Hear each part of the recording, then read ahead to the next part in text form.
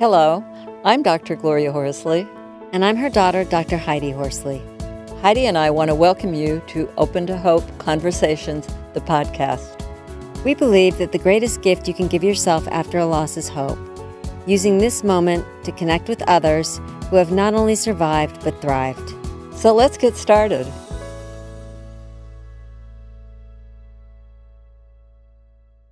Welcome to the Open to Hope Show. I'm your host, Dr. Gloria Horsley, with my daughter and co-host, Dr. Heidi Horsley. Heidi, we got another wonderful show today. We are going to be talking about how grief draws us to service and how some of early losses can impact our life, as I know they have had many people, because we found that service is an extremely important part of dealing with the grieving process and moving through life in a joyous way. So Heidi, you want to introduce our guest today? Sure, I'd love to. So our guest today is Dr. Christopher Kerr, and he is the author of a groundbreaking book called Death is But a Dream, Finding Hope and Meaning at Life's End. Christopher is no stranger to grief because his father died of cancer when he was only 12 years old. Today, he is the Chief Medical Officer and Chief Executive Officer of the Center for Hospice and Palliative Care in Buffalo, New York. Welcome to the show, Chris. Thank you. Hi, Chris. Great to have you on the show. You know, I watched your YouTube, taking a look at your book, and I was intrigued with the fact that your dad was a doctor, and you became a doctor. Mm-hmm. Yeah. Actually, I'm the fifth in a row. Wow. Oh, the fifth in a row. Okay, very good. And I wanted to talk to you a little bit about your dad's death. He died of cancer, is that right? That's right. So it was a process. Yeah, it's a process under a year from the time of diagnosis to death. It's been brutal seeing your dad die. Yes, it certainly was. I don't have much memory. I think a lot of children who see a parent die at that sort of age, there's a lot of blank spots. I'm actually teaching a class that I designed called Traumatic Loss During Childhood. And I'm looking at how our early losses and our early traumas impact us throughout the life course. In not just negative ways. You know that there's a lot of post-traumatic growth that comes from trauma. And you are certainly an example of that. Mm-hmm. I think it is really incredible and important for everybody out there to know that your father has had a profound impact on the career trajectory you took, even though he isn't here. It was interesting. It was in writing the book that I realized the connectivity. Sometimes you're even, you don't recognize the own obviousness of your own life. But Yep. I was actually very death avoidant, I think, from my experiences as a child. And as I say in the book, if you're avoidant of death, medical school is a pretty safe place to be. You don't actually have to deal with it. People die, but you're actually not the caretaker to the dying. Right. You're in the business of keeping people alive when you... Yeah, and almost death is more or less denied. Mm-hmm. And what happened was I was needed a part-time job. I was a cardiology fellow here in town. And there was an ad for a hospice doctor. So I ended up doing that on the side. And when I started working with dying patients, I saw what I saw when my father was passing, which is that, he was having these very intense dream experiences, these subjective events in dying. And so it kind of went all full circle for me. But I really didn't put it together until I was writing the book. I didn't mention my father's death. And I just realized how intellectually dishonest it was, because there had to be some kind of connectivity between what I was talking about and what I had experienced as a child. It was so painful at the time, it was not something I was really comfortable talking with. So I sat down with a friend and I said, I just want to run something by you. This feels really odd. Here I am talking about this. I saw this as a boy, and I'm not talking about it in that context. So that's how that came about. One of the things I really like about your story is that it's never too late to go back in life and kind of look at those early losses and how it's impacted us and pay tribute to them and honor them and grieve them. Yeah, very much. Talk to us a little bit about your research in your book. When I got to hospice, I was struck by how common it was for patients to have intense dreams, typically of loved ones who return. They're often very profoundly meaningful and give a lot of comfort. And everybody seemed to, who worked with the dying, seemed to recognize that this was a thing, and it even had prognostic meaning. So in other words, the frequency and intensity of these hastened forthcoming death.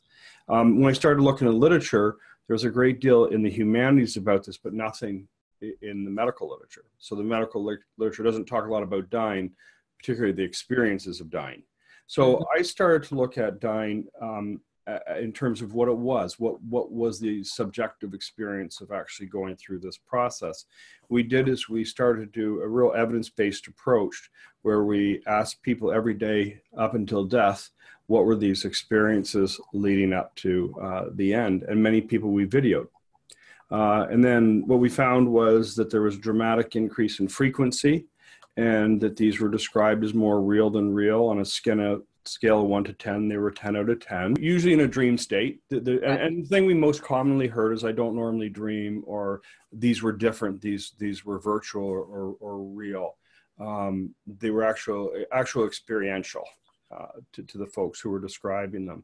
And again, overwhelmingly comforting, and often of past meaningful events that they had. And they ended up providing this enormous sense of reassurance. And that was overwhelming. The majority of patients were having these experiences right up until the end. And a lot of these people were fully lucid. They had to pass through all the requirements to participate in a study. What about your work in bereavement with the people, family members where someone has died? How does this all work? Well, there was always just this assumption that the adage is true, what's good for the patient is good for the family. And the book is a couple who had been together for 6 decades. They lost a child at stillbirth, and the husband's looking down on his life's partner, and she's cradling the baby and referring to him by name. And what that does is a number of things, but it recontextualizes loss and really more to affirm life. And it also creates this connectivity between and across lives, that what's been loved and cherished isn't really gone. And it just, it gives grief another dimension, I think. You know, we've done things like bereavement inventories. We've done surveys now, I think, of over 700 people. Wow. Predominantly, people who witness these events show positive benefits in terms of grief processing. So what about the family after death? Do you work with them? I think generally in medical care, I think they need inclusion in the process.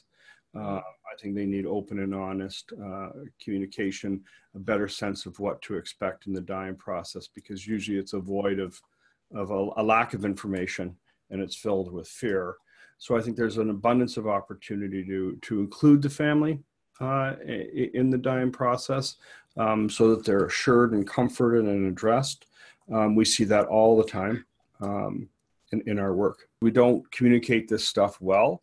We over-prognosticate by a factor of 2 to 3. If you were to try to understand when someone's going to die, in reality, you're better off just rolling dice. So there's a terrible absence of accurate information. And so my point in all this is, a lot of deaths seem that they're acute, that something happened, something went wrong, or there was a suddenness to it, when it's not true at all. Right. I think people need to know that it is not true that there's a suddenness to death. No. You know, unless it's a sudden death. No, the most acute thing about dying is the awareness that somebody needs to tell somebody that they're dying, but it's usually forecastable. So it's not uncommon for us to see spouses come in 6 months, a year, 2 years later with enormous guilt, wondering if they had made the wrong decision. And you're right, they'll say it on the hospice side. You know, if I hadn't brought him into hospice, you know, would he still be here?